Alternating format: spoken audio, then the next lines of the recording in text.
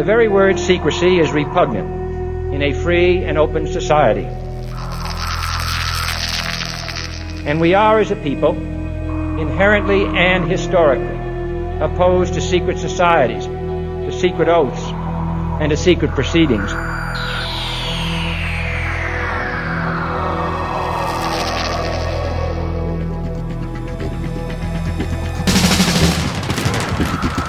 Our differences worldwide would vanish if we were facing an alien threat from outside this world. And yet, I ask you, is not an alien force already among us?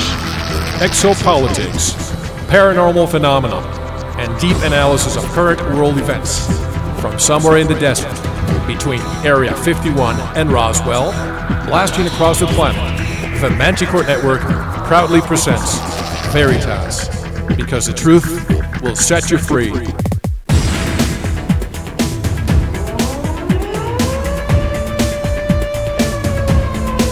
Headline edition, July 8, 1947. The Army Air Forces has announced that a flying disc has been found and is now in the possession of the Army. It was too fast to be an airplane. I think it's time to open the books on the question of government investigations of UFOs. We ought to do it really because it's right. We ought to do it because the American people, quite frankly, can handle the truth.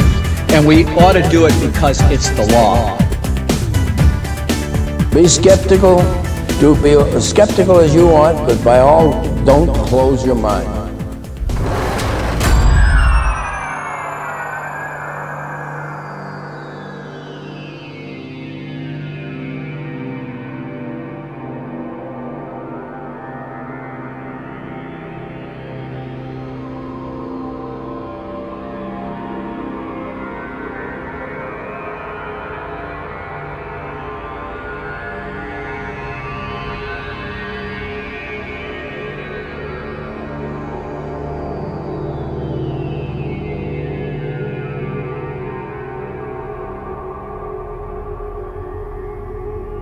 Greetings to everyone around the world and a warm welcome to another edition of the Veritas Show, where we bring you disclosure, one guest at a time. I'm your host, Mel Fabregas, and I sincerely thank you for joining me once again. And if this is your first time, make yourself at home. Tonight's special guest is someone many of you have read about and enjoyed his books and threads at a number of internet forums. To many of you, you know him by the pseudonym of Sleeper. Lou Baldin, author of In League with a UFO and A Day with an Extraterrestrial, will be with us shortly. And guess what? Our friend John Lear will do us the honor of introducing Lou. I want to thank all our new Veritas members. You are keeping Veritas alive. This week's Manticore Forum question is, when did you wake up about the reality of UFOs? The Veritas Show is syndicated by the following affiliates: K-Rock's Zero Point Radio, the Black Vault Radio Network, and the Paranormal Radio Network, 105.8 FM, New Orleans. If you need to get in touch with me with questions, feedback, or simply to say hello, send me an email to mel@veritasshow.com. For the latest news, visit our blog. And now, get ready to experience a mental paradigm shift. What you are about to hear may shake some of your foundations, but that is part of the awakening process. You may have heard of plenty of people, but as John Lear says, Lou is the real deal. John Lear and Lou Baldin are next. This is Mel Fabregas, and you're listening to the Veritas Show. Don't go anywhere.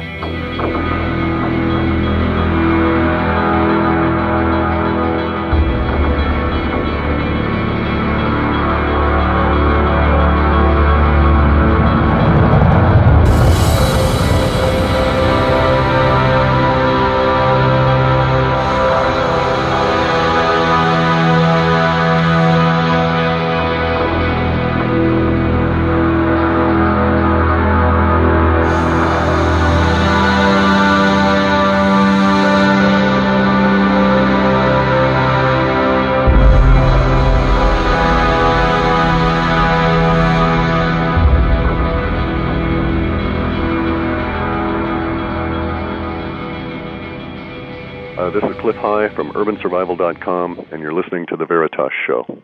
And before we proceed with our interview with Lou Baldin, I have someone who would like to introduce him to you.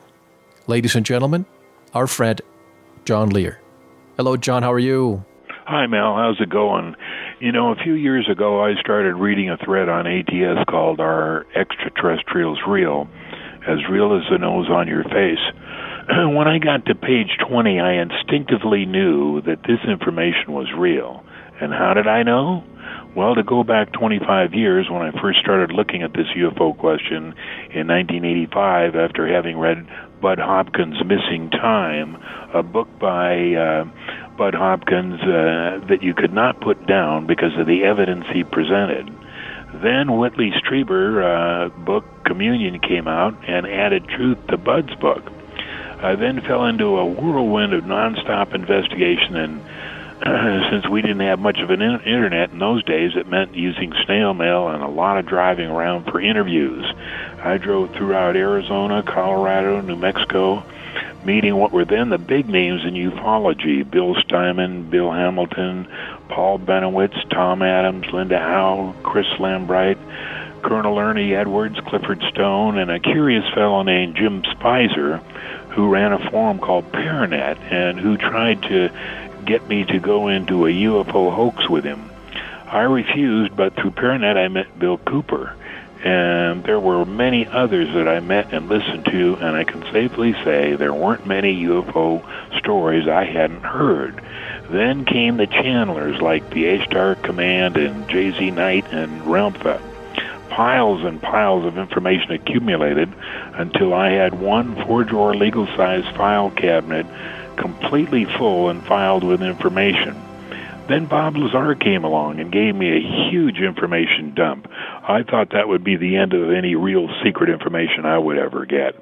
However, as I got to about page 20 on our Extraterrestrials Real thread, read both of Lou's books, A Day with an Extraterrestrial and In League with a UFO, and then the follow-on thread on ATS, then Lou's own forum, Extraterrestrial Speak, I knew that this information was real.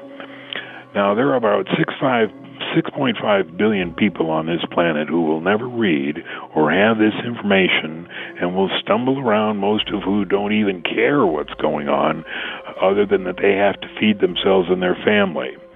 For the few that do care about what's going on, they will, most will read Lou's stuff and dismiss it as baloney. But the minuscule amount of people, I am guessing less than 1,000, know instinctively that what Lou says is the truth. And one of those 1,000, I think, as one of those 1,000, I think the information is exciting, mind-expanding, stimulating, and absolutely, without a doubt, true.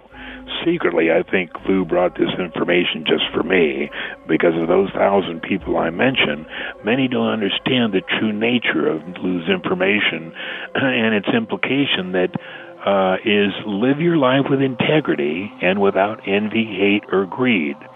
And the reason I say not many understand the true nature and implication is because I see so many questions to Lou that always start out, well, what about, or what if I, or, well, does that mean? They're always trying to find a way around, but there are no ifs, ands, or buts. Live your life with integrity and without envy, hate, or greed. Now, Lou didn't answer every question and many times was evasive, but this is because he knows the limit of what we should be told. Lou once said, and I quote, "All humans have the capacity to know inside their soul the first step to unlocking the information is believing that's possible. The only danger is that if you become too enlightened while on Earth, you can also become an outcast because you still have to live around people that are not, and people are uncomfortable around people that are different. Your true life is here also.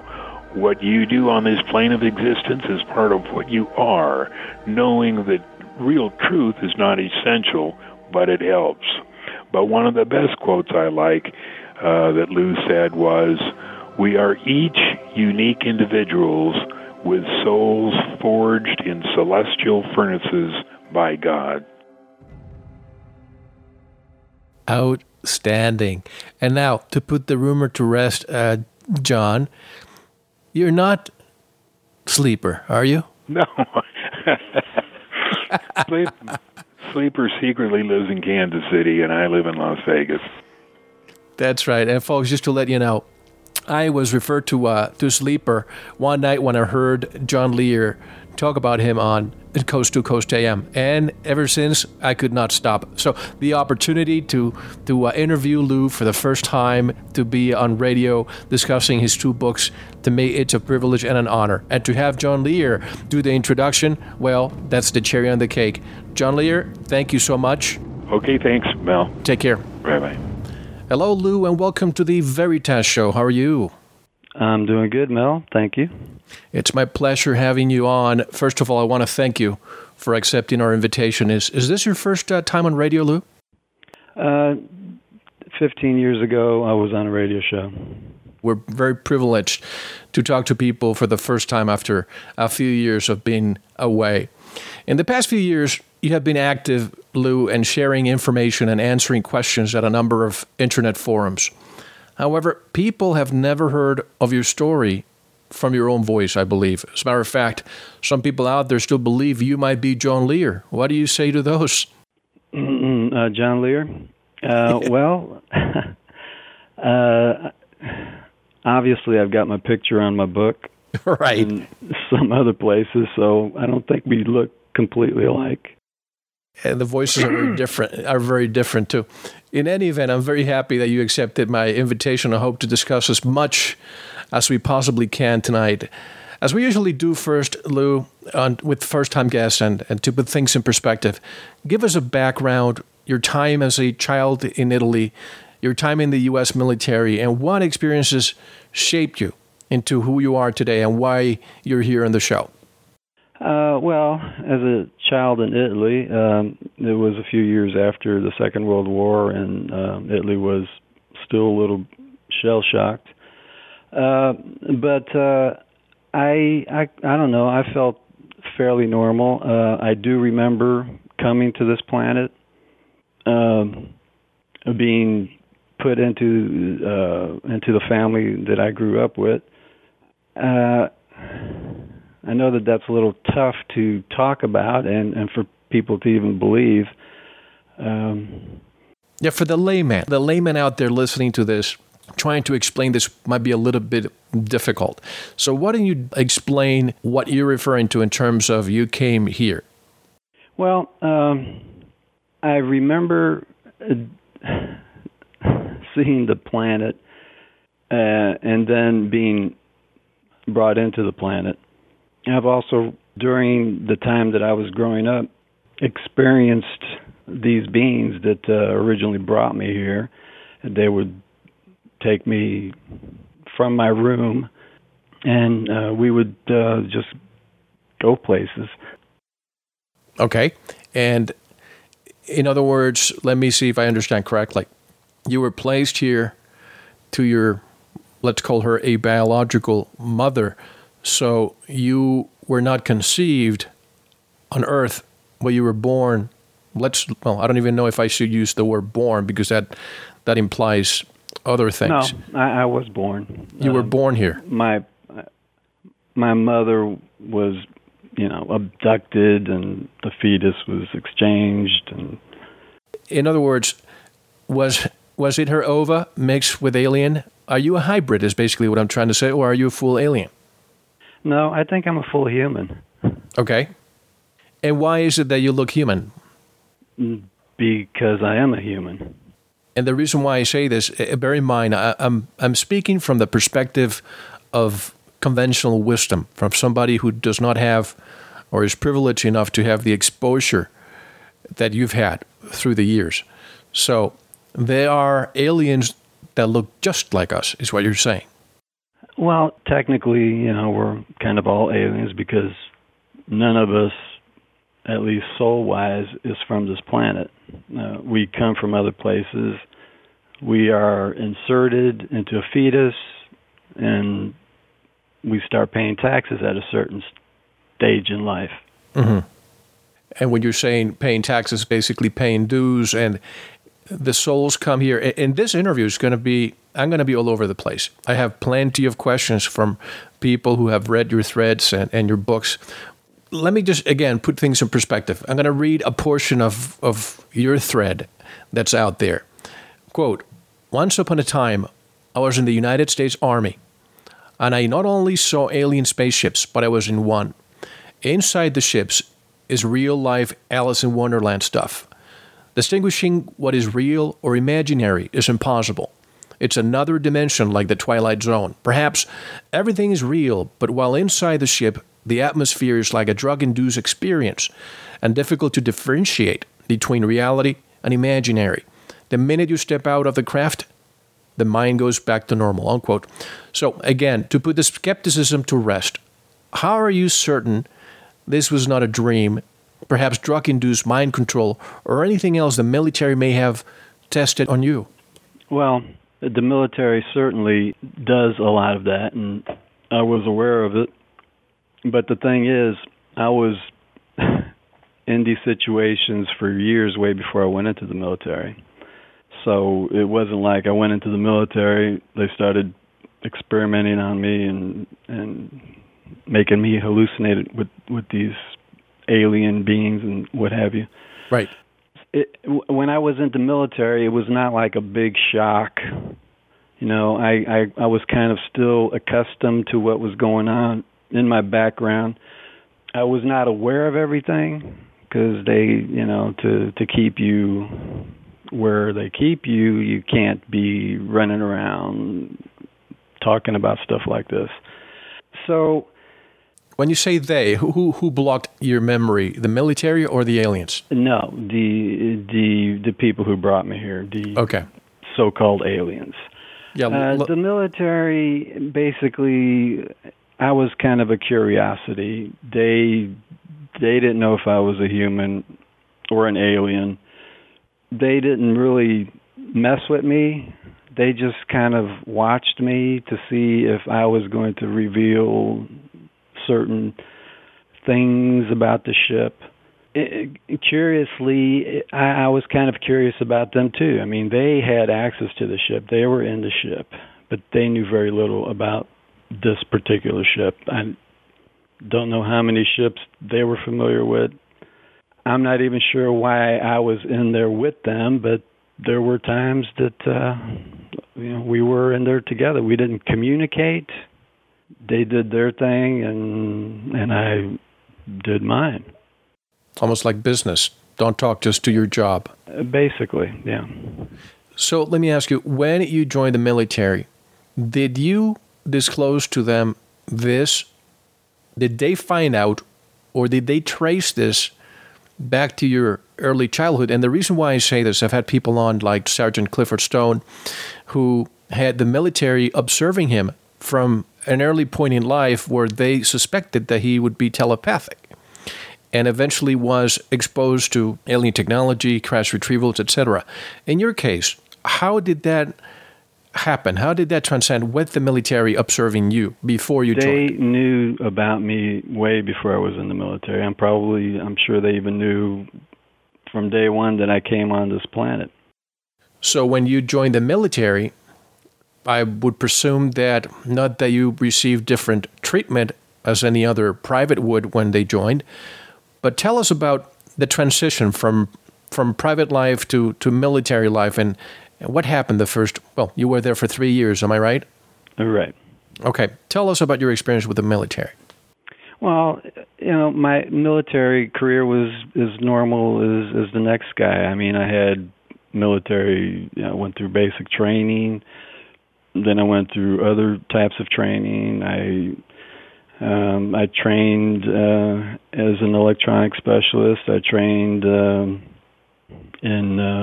I was with an army unit. I was the tank driver. I was in medical supplies. Why they put me in so many different... Of course, that was not necessarily unusual. Many military people get training in many different fields. Mm-hmm. What was the question again?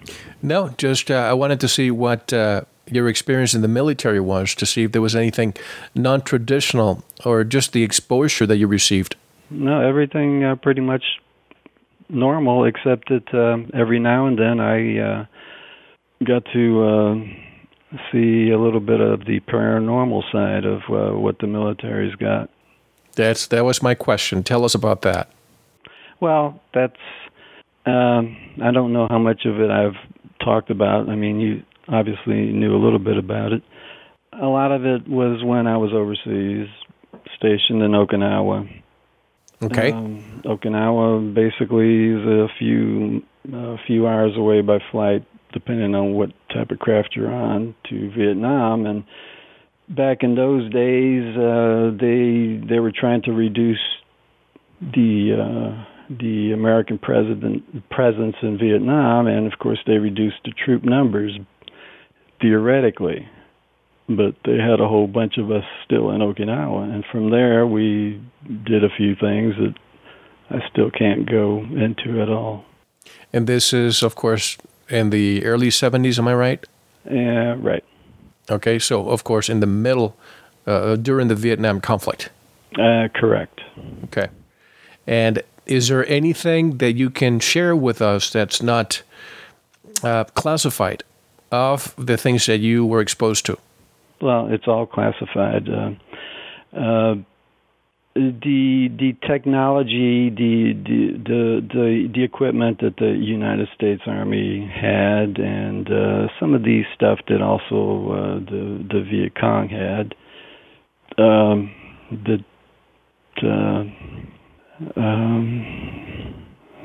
I can't talk about it. Did you say the Viet Cong also had access to this technology? Yes, they had certain access to certain types of technology. You know, for the longest time, I've had people telling me that, of course, the war was supposed to be waged, not won, and that's why it took so long, and it dragged on and on and on. Well, but communism had nothing to do with it. Right, exactly. I'm sure that John Lear and you have spoken about this a lot, but I'm not going to spend an hour talking about the conflict. But I've had many people that were soldiers and not high-ranking perhaps, telling me of the things they saw. And one may think, well, you have to remember there was a lot of drugs involved in that conflict, and perhaps they were hallucinating. What do you say to them? That was basically the cover-up. I mean, drugs were almost standard issue. I mean, yes. It wasn't like we couldn't have drugs.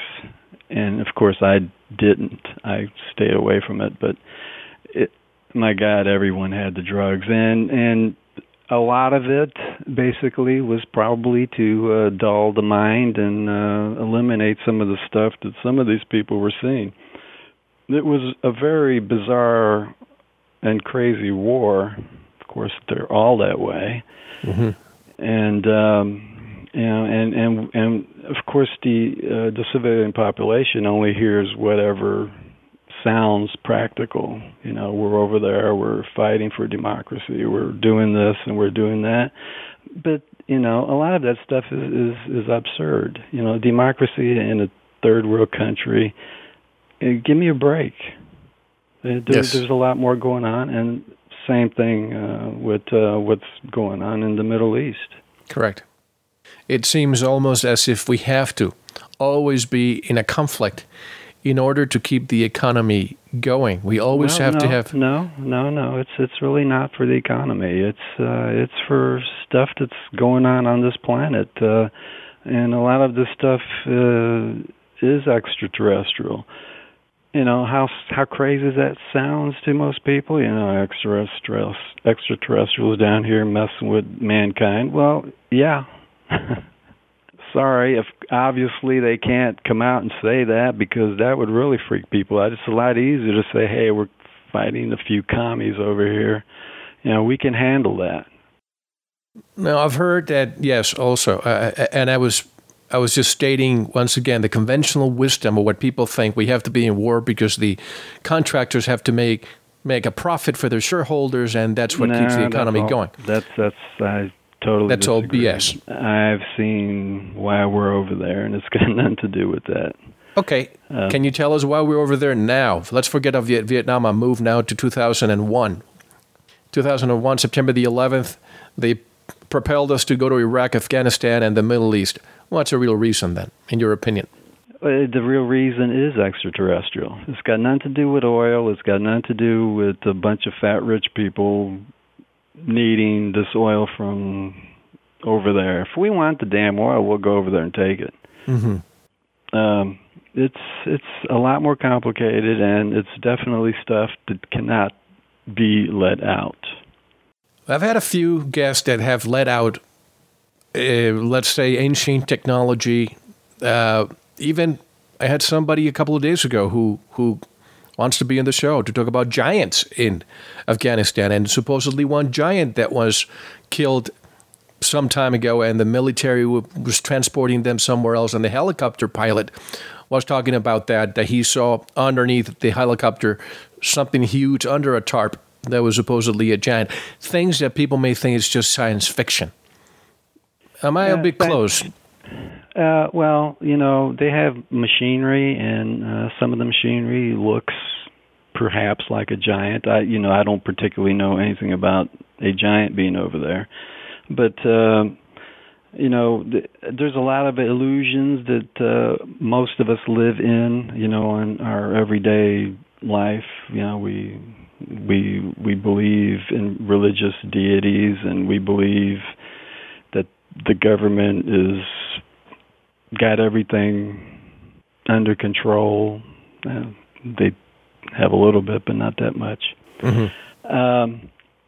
But to talk about some of the technology that does come into this planet, a lot of it illegally, is stuff for science fiction books. And science fiction writers can get away with writing their stuff, but if you come out and try to put this out and say, hey, this is what's going on, people are going to laugh at you. They're going to, there goes another UFO nut or yes, metaphysical nut or whatever. Well, that's part of the intelligence apparatus strategy, to ridicule the giggle factor in the news.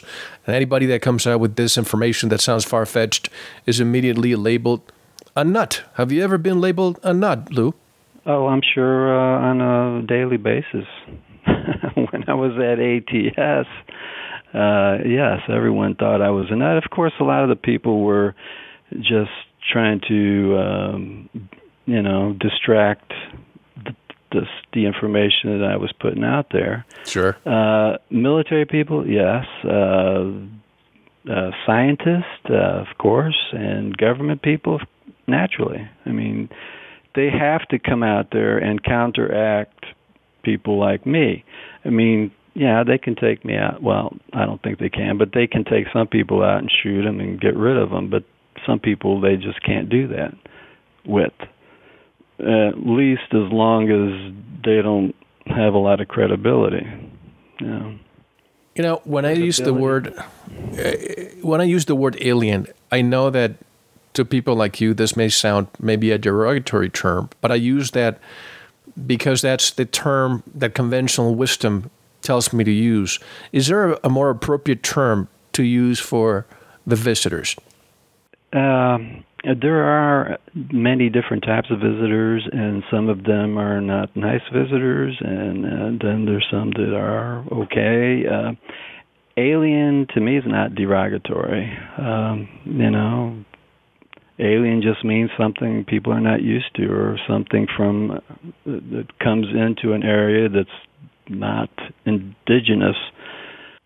So alien is actually appropriate. And okay.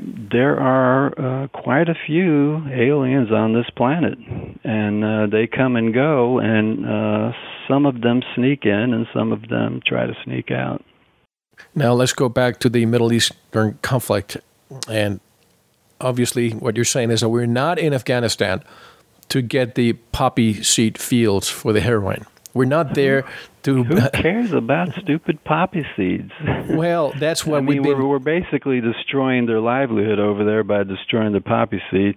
Obviously, we do want to stop the drug flow and blah, blah, blah, blah, but you want to stop drugs, legalize them. Exactly. The drug war is the most effective war ever fought Because most ineffective war. Well, I tend to disagree, and I'll tell you. Yes, I'll tell you why. Allow me 1 second to say it. Because the powers that be, perhaps the CIA, they control the competition and they keep a monopoly, keeping prices up. That's why I say the most effective war, because they keep it. They keep the competition and the profits. So I'm being facetious here. Okay. Well, the American people have been bamboozled about this drug stuff. Everyone's so scared of it, yet anyone who wants drugs in the U.S. and in most places in the world can get it. People are driving everywhere on this planet drugged up. So what's the point of having drug laws? I mean, it's not keeping the drugs out of people. They're, if you want it, you'll get it. It's just like in the military. Some of the best drugs coming into our camp came in through the MPs. I mean, if you wanted the best stuff, you went to them. If you wanted to take a chance, you went somewhere else. I'm not bad-mouthing the U.S. Army. I support the Army 100%, but that was the way it was when I was in it. Right. And let me get this multi-pronged question out of the way. Who are we? Where do we come from? Where are we going? And what is our purpose here, Lou? Are you saying we humans? Yes.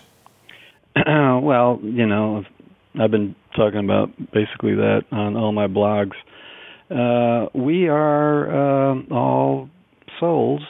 We all have a soul. We all come from other planets, other star systems. We come here for a reason. There's no accidents. There's no coincidence. There's no Darwinism. It's everything's on purpose. And I've talked about Earth being a prison planet. I'm not a Scientologist. I know that they say the same thing, and they're correct on that part anyway. When you were saying prison planet, I was writing on my notes the words prison planet before you said them, because I wanted to talk about that, but go ahead, please. Okay. Well, why are we here? We are here to prove to, number one, ourselves what we are made of. That's it. Simple as that. Once we die, we get a little life review, and it points out all our weaknesses and all the crap that we've tried to feed everybody else. And it's rubbed in our nose. You can't deny it when it's all on film. Every second of our life is filmed. Every thought we have, everything we do to us, to others, is recorded. It's not like our court system where we go in there and they have to try and prove that there's no proving. It's all right there in front of you. So what's the recording mechanism? Is it the soul that records every second? The soul records every second. And there are backup systems. When we are born, and I'm talking about us humans, not you. When we are born with the soul. Explain how the soul gets into the fetus before it's born, and explain how it vacates the container or the body, and where does it go after that? Okay, when the soul is born, basically when you're sent down here to prison planet number 1,000,000,003,000, whatever, the first thing that happens is they create a body specifically for you. You don't end up in some chance body. The body, everything about that body was created for that soul that's going to enter that body. Some souls will be placed into the body before the body is born, and some are placed into the body after the baby is born, sometimes several weeks after. Some... Why the gap? Why the gap? It depends on why you came here and how much... Some people have a few more privileges than others. Like when I first came here, I was placed into the body that I'm in right now a couple of weeks after the body was born. But I didn't even stay in it. I left the baby body several times because, I had better things to do than sit there and burp and poop and whatever babies do all day long. And I was allowed to do that. Most people are not. I don't know how many people are, but, it's one of those things. Now, explain that. Explain how you were able to leave your body, and I presume as a light being, or explain that. Yes, and I wasn't able to leave. I had a companion, and the companion would take me out of the body, and we would go out and do other things, and then I would be put back into the body. I had a lot of freedom in my early years, and of course then they had to reduce that, and they reduced it quite a bit for my adolescence, and the older I got, I started getting more frequent contact with this other being. Once we are placed in a body, we cannot remove ourselves from the body. Until you die. It requires another being who removes you and lets you fly around, do whatever, and then they put you back in. We have absolutely no freedom on this planet. As far as being inside a body or going somewhere else, like people talk about when they do OBEs or whatever.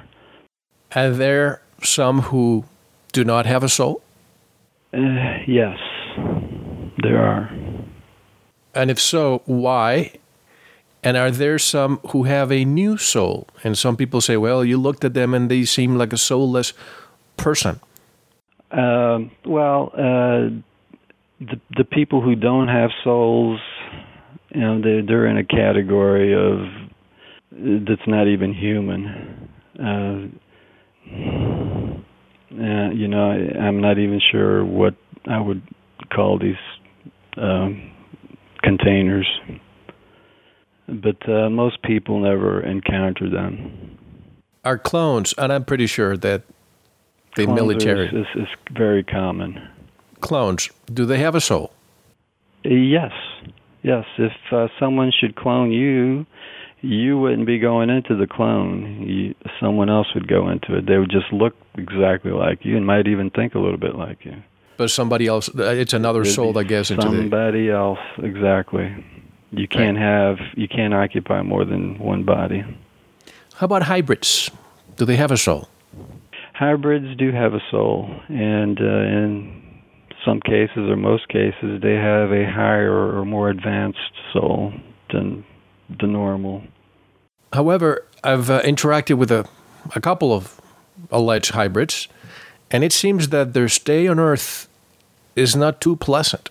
Why would they be sent here as a hybrid? Well, maybe they weren't sent here. They were incarcerated here like everybody else. A lot of hybrids are it's a whole big area here, and one day I was going to sit down and try to explain some of it. But there are many types of hybrids. Like, we have many nationalities. In essence, we are kind of hybrids from each other. You've got the Caucasian, you've got the black, you've got the Oriental, you got all these versions. Mm-hmm. Hybrids have a special function. Some of them know they are hybrids, not all know. Now, you mentioned the different races, the blacks, the Caucasians, the Asians, etc. How did that happen? How did that happen on Earth, that different people look different? Well, it didn't happen on Earth. It happened elsewhere. it's, you have minimum security, you've got high security, you've got a lot of different races, a lot of politically incorrect stuff that if I ain't careful, I will get into. We're not all equal, Everyone likes to throw this equality crap around. No, it's just not the way it really is in this big universe. We all have opportunity to move up, but we create that movement ourselves. We also come from different parts of the galaxy, and that too has something to do with the particular DNA we are placed into. Have you ever, in your case, you have a human body, am I correct? Yes. So your DNA is fully human? Yes. If you take a hybrid and do a DNA test, perform a DNA test, could you find a difference between human DNA and the hybrid's DNA? Well, let's put it this way. DNA is not a human thing. It's not an earthly phenomenon. It's just a means and a code for the body that you're stuck into. A hybrid, and there are many different types of hybrids, are not all going to have the same type of DNA. And sure. If they contain a DNA that's really bizarre, they're not going to be allowed to be found out. I mean, we have there's aliens behind the scenes everywhere, and they allow things to happen or they keep things from happening. It's not like we're going to take someone who claims to be a hybrid. And one thing, if you're a hybrid, you're really not going to go out there telling everybody, or at least you shouldn't be. And if you do, you're going to be ridiculed and probably labeled mentally retarded or schizophrenic. Exactly. And if they take you in and take your blood and find out what your DNA is, and they'll find out, oh yeah, you're just as normal as the other guy, except in your head. Right. Yeah. There are bizarre DNA patterns out there, but they're not going to be allowed to be examined. And why is that? I think I have my suspicions, but why is your reasoning behind that thought? Well, because the illusion of this planet has to be maintained. Mm-hmm. I mean, people still, a lot of people say, oh, come on, let's have disclosure. Everybody can handle it. What's the big deal? It is a big deal. People really do need to feel normal. And in 3D land, where we exist right here, to feel normal, you have to have the religious institutions that were created for us, the political institutions, the economic institutions. Everything that we grew up in has to remain in place. If the vast majority should know that this is all illusion, all a bunch of props like in Hollywood, it would completely throw the whole system off. There's a lot of people, aliens, who are busy keeping the illusion alive, and if they didn't want me to be speaking on this radio show here, they could easily stop it, but they know that a small fraction of people are going to believe me. They know that I'm not a threat. I'm not going to upset the apple cart. In other words, as a future guest we're going to have says, the powers that be don't do anything to him because people hear him. But the moment people start listening to him, or as you said, when the majority listens, that's when you're going to get your pink slip, and we're going to talk about the pink slip in a moment. But first, let me talk about Milton for 1 second. And let me say this, and then after I say this, you'll explain who Milton is or was. According to Milton, disclosure will not happen in the way we believe disclosure might happen. Quote, all of the usual stuff, the premature collapse of religious institutions, the loss of faith in the government's ability to protect people, and a meltdown in the financial markets throughout the world. Nations would destabilize and anarchy would ensue. It could get messy, and then we would have to clean up the mess, unquote. I say this, Lou, in almost every show.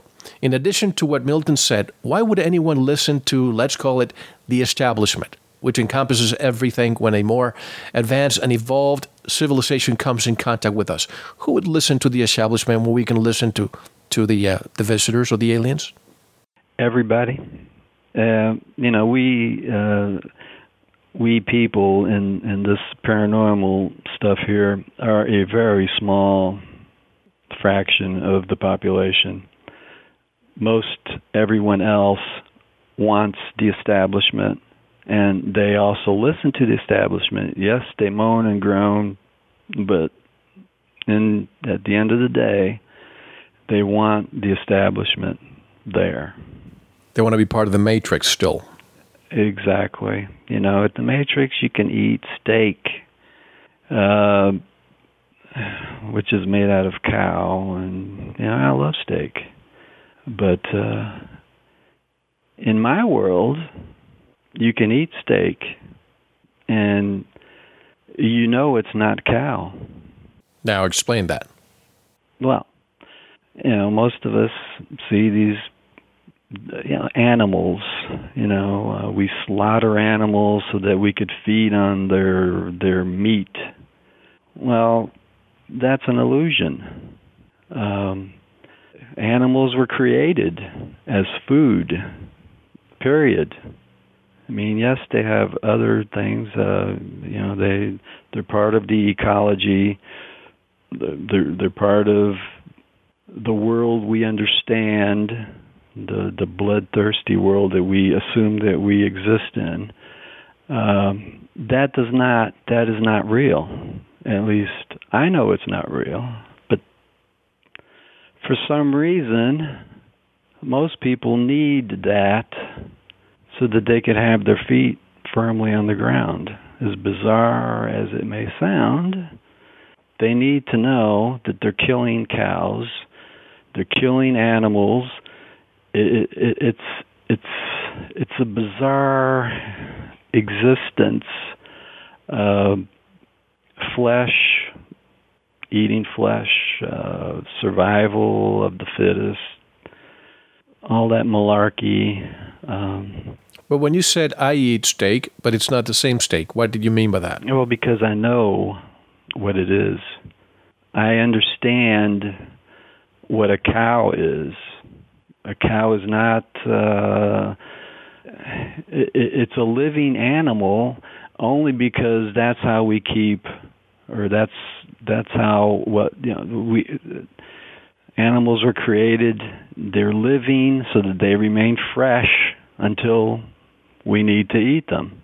Most of us see the butchering side, the blood, the pain, the agony we assume that these poor animals encounter. That's why they've got people in PETA out there, yes, trying to protect the animals. But I know that they're just machines created as a food source, a fresh food source for us to consume while we inhabit the containers that we inhabit. Okay, so what you're saying is, with your alien perspective, you're saying that it's okay to eat meat and it's okay to slaughter cows so that we can remain in the prison planet? Okay. Exactly. And of course, a lot of people are going to hate me for saying something like that. Now, this may sound humorous to some, but I've heard that aliens do not abduct people who eat meat. Is that true? That's BS? That's BS. Okay. Now, Milton. Let's talk about Milton for a moment. And I want to understand something. I've read both of your books, and thoroughly enjoyed both, In League with a UFO and A Day with an Extraterrestrial. Now, Milton, a lot of people asking me for you to talk about Milton. And first of all, were you Michael in the book? Yes. Okay. Just wanted to make sure that you were not talking, referring to a third person. So let's talk about Milton. Please explain. Well, Milton is basically my contact. Not that I search Milton out and say, hey, Milton, can you give me some info here? He intrudes in my life when he sees fit.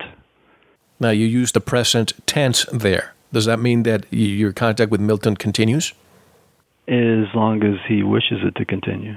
But as of now, he's still in contact with you?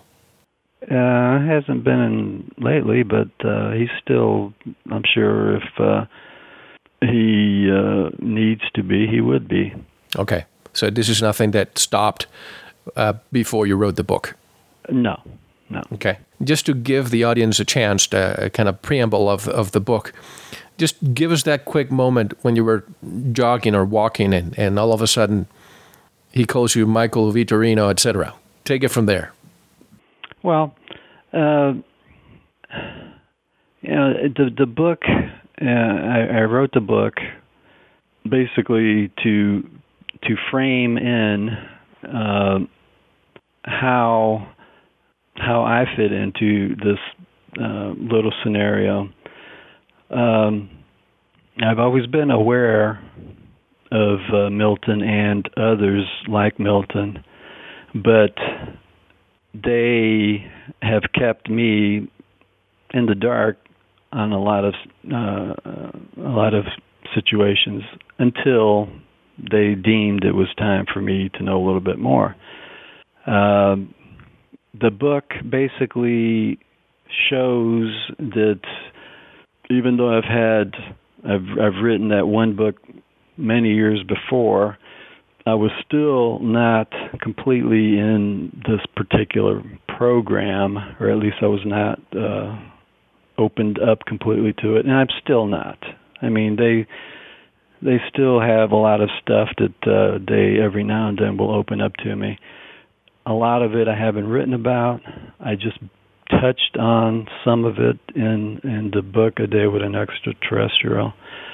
But I am in a human body, and I experience everything that humans experience for a purpose, for a reason, because I was placed here as a human, and I've had to spend all my life as a human. And when they intrude on me, it still blows me away. When he makes his encounters, I'm in a 3D brain, and I'm dealing with higher dimensions that intrude, and that is very difficult. That's why most people who have experienced abductions, they totally freak out. They completely misunderstand what happened to them. They come up with all this alien anal probing, and you've read some of the stories. Sure. Those are just interpretations, misinterpretations, paranoia, implants. They will stick stuff into your mind to make you think things that are not necessarily true. And also it depends on who it is that's dealing with you. I mean, we do have humans, military, government that do some of these abductions. And them being human, they sometimes don't do them correctly. And they may also have ulterior motives, but that's a whole other story. Anyway, some people have asked me, well, you talk about you've known aliens all the time. Why did you freak out when Milton showed up? Well, right, because anytime you interact with a higher dimension, it's just freaky, mind-boggling until he brings me up to his dimension, whatever that might be. Now, recollection. Obviously, if you're able to tell me now that as a baby you were able to, let me use the word, vacate the container or the body and do other stuff, jobs, duties, whatever you want to call them, it's because you have recollection. Do you also have recollection of your past, can we call them lives? Well, I did mention that in my last book, that they allowed me a sliver of recollection. On top of that, I do have other recollections. One that I was here a couple of thousand years ago, part of the Roman Empire as just a foot soldier. Mm-hmm. There was other times, more recent, just fragments, and I'm not sure. I could probably ask them to open them up for me, but I haven't. Now, earlier during our conversation, you mentioned religious institution were created for us. Can you please explain? Well, basically, we've got Judaism, Christianity, Islam, a lot of institutions, all institutions, basically were created for the populations to create order, to give the people some kind of direction, give them some kind of hope, to unite them, to raise an army, to conquer, to do whatever the originators had planned to do. And then, of course, it's carried on. We have what we know as history. We have historical documents of certain societies. We have religious documents. We've had crusades, Inquisitions. That gives us a state of illusion. We don't see it as an illusion. We see it as history. I mean, you have to have something to base what we base things on. So institutions were created. I mean, by who? By who? Not by humans. Right. That's where I'm coming from. So the aliens created that for us, but if you look as an Earthlink, if you look at all the religions, every religion member, let's say a member from X religion, thinks that they're more enlightened than a member of another religion or sect. Isn't that a way to continue dividing us? It's a way to let us be what we want to be. Let's take Hitler, for instance. You got a madman right here, and, he's spewing all this stuff, about the Aryan superiority angle and the anti-Jew angle. And now, why would someone have this? Well, it's to see how many people you can round up and get them to hate, get them to fear, get them to get out what it is inside them that's burning to come out. So Hitler basically facilitated the hate, the fear, the anger that was inside all the souls that accumulated around him and became part of his plan. Do you see where I'm going? Oh, absolutely. And I recently had on Robert Morningstar, and we discussed this, how Hitler used the Tibetan teachings. The Tibetan monks used life and enlightenment, but Hitler used death and transmutation as their goal, as a sacrifice in order for them to upgrade, if you will, to a super race. Okay. So is Hitler the evil, or is it the person Hitler convinced to get out there and become evil with him, the evil? Where is the evil? Well, I think that's... If I can talk you into killing your neighbor, am I the evil person, or are you the evil person who went out and killed your neighbor? Well, that's subjective. I mean, you get a lot of the religious extremists who kill because they are brainwashed into doing it. Well, and they are brainwashed into doing it. No one's brainwashed. They do it willingly. Everyone who worked for Hitler, yes, they had fear. Eventually, they were trapped, and they had to fear Hitler. But at the beginning, they were all willing to go out and drag people out of their houses and slaughter them. They played their own hand. They were evil. There was evil inside these people. All Hitler did was expose it. All Stalin did was expose the evil that he and the people that he supposedly led to become evil. Mm-hmm. For those who think that Stalin was evil, obviously not everyone does. But now, speaking of Hitler, and again with your alien perspective, is it true that there was alien technology being used by the Nazis? Oh, absolutely. Hitler had quite a bit of alien technology. I mean, they came very close to being the world power. It was just a fluke that they didn't. It was because there were other powers just a tad more determined to keep that from happening. But all Hitler did was unleash hate, not his own hate. Now, I'm not defending Hitler in any way. He unleashed the hate that was inside the souls of all those who followed him and did the deed. We can be led to water, but we can't be made to drink it. Right.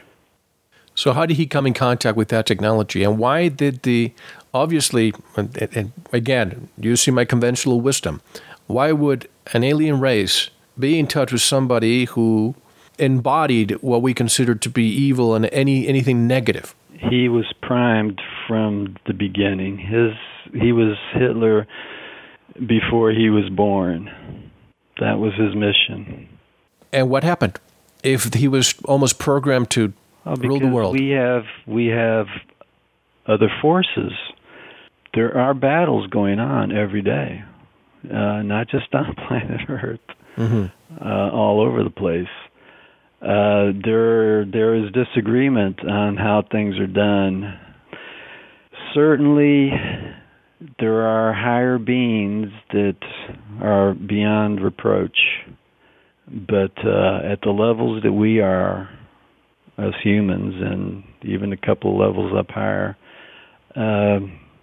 games continue to be played, and people, who wins is basically how much evil versus how much not so evil.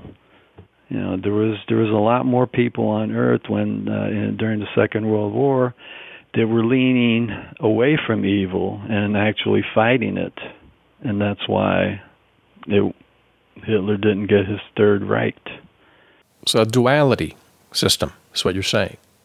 Positive and a negative. What I'm saying is, it just depends exactly. How much. If there would have been more evil, then the evil would have overcome.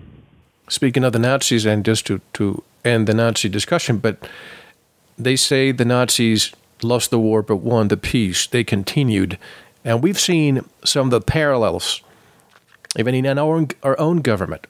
After September the 11th, with the Patriot Act. And if you're not with us, you're with the terrorists. At that time, if you're not with us, you're with the communists. Did the aliens have anything to do with the continuation of what Hitler and Nazism started? We still have people here from 2,000-3,000 years ago that are still hiding out. It's an ongoing war, and some of the excuses to keep these wars going, for some people, of course, they make absolutely no sense. Fighting communism, and hey, I'm not for communism at all, but they use patterns, ideologies that we understand, that the people understand, that people are accustomed to. They cannot talk like I talk, like you talk, like people who are talking crazy alien stuff. They one thing, a lot of them don't even know about it. They're firmly in the illusion of this planet. Speaking of the planet, in your opinion, who rules the planet? Well, it's kind of like a football game, if you've got all these people on rooting for this game or team, and all these other people rooting for the other one. It doesn't boil down to right and wrong, good and evil. It breaks down to where most people are focused, and that's where the rule is. There really is there's no one sitting up there calling all the shots. I guess what I'm trying to say is what is the unseen hand? Is it terrestrial or is it not? It's not terrestrial. Never has been. Is it a specific race or races? No. Can you be specific? No. We hear reptoids. We hear reptilians. We hear bloodlines. We hear kings and queens that for centuries they keep the kingdom going because they actually come from the reptilian race. To some, it may sound absurd, those fans of David Icke, for example, but to some, it may make sense. What's your opinion on that? Well, the reptilians have been here forever. They are the oldest ones involved in this game. Of course, there's a lot of negative connotation with reptilian. Snakes, slimy, all that good stuff. Yes. But I don't know. I've met some reptilians, and they seem angelic to me. So apparently there are many flavors of reptilian and also other beings. So they're good and bad everywhere, is what you're saying? Yeah. All right. As I just did throughout the show, I may read some excerpts again, folks, from Lou's book. In this example, A Day with an Extraterrestrial. And this excerpt reminds me of my conversation with Jim Sparks. Quote, "She is not human, Michael. She's a biological sperm extractor. There are many ways to get sperm from donors such as you, but this is the most effective way and the best way to retrieve semen. Extracting sperm without proper sexual arousal compromises the quality of the seed, and I know you don't want that." Unquote. Tell us more about this. Well, a lot of people equate sexuality with perversion, but sexuality is a mechanism. It's a gift from the higher beings, and sexuality, and of course, when we're talking creating a child, is very. It's a complex thing, and our moods. Like if you have a child through rape, where there's terror, there's anger, you produce a certain type of offspring. If you have a child that's just pure love from both partners, you're going to produce a different type of offspring. Sexuality is a very high dimension that we enter into when we enter into sex. It's gotten a big bum rap down here, but sexuality is of a higher order when not misused. If we have to distill our activities on this planet, it would be to repeat pleasure and to avoid pain, right? Yeah, well, it's mostly for pleasure. Right. So if that's the case, how do aliens reproduce? Well, it depends on if they're in physical form or if, aliens is a broad term. We're talking, bazillions of different types of species. And of course, the physical, we have a lot of levels of physicality, and of course, there really is no physical. Everything is spiritual, even what we call physical. I mean, we're just a bunch of atoms and protons and electrons, and no one the hell on this planet knows what an electron or any of that stuff is. It's all magical, higher dimension material. So in other words, they don't conceive by... No. Souls are created by higher dimensions. They're not created by the physical levels that we are at. Mm-hmm. We create the bodies down here through sexual activity. Souls are created not like a physical sexual activity that we have. To explain it, we would have to go up a few dimensions. It's just pretty... I know it's difficult to grasp, but would it be safe to say that you would have to vibrate at a different frequency to be able to see them and to maybe get to a different dimension? Does that make sense? Yeah, well, if they want you to see them, all they have to do is appear and touch you, and then you are in their dimension. Right. And, of course, that's very confusing, especially not while you're there, but when you come out of that dimension and try to talk about it in the three-dimensional area to other people who are stuck in the three-dimensional world. And Lou, in the 20th century alone, we saw an explosion of technology. 100 years before, if you told anyone that you would be flying coast to coast in a matter of hours, you would have been considered crazy. Do you think our DNA was altered or upgraded in order for us to have accomplished so much, looking at this from the human perspective, in just a century? Well,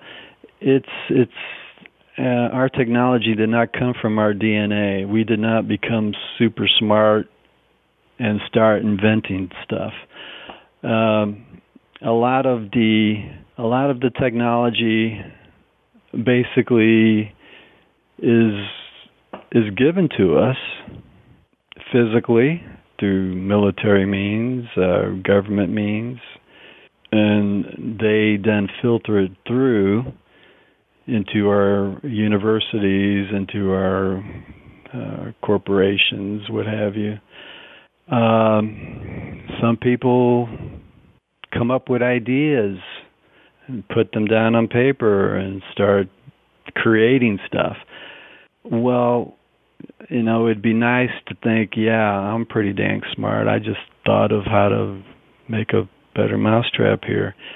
But when we crave something, when we diligently put energy into a certain area, and we show that we want to, or they want to use you as a vessel to bring forth something, they'll implant, they'll take you in your dreams or physically, and they will show you what it is you need to do. And when you wake up the next day, you forget about them, but you remember the idea.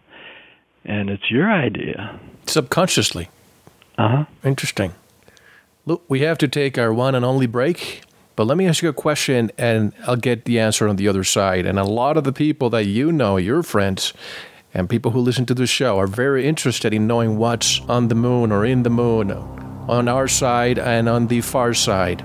And judging by the fact that you have left this physical world of ours to visit other celestial objects, I presume that you, on the way back, may have, if not stopped, maybe peeked on what's up there in the moon. Am I right? Possibly. Possibly. Well, let's keep that cliffhanger here for a moment.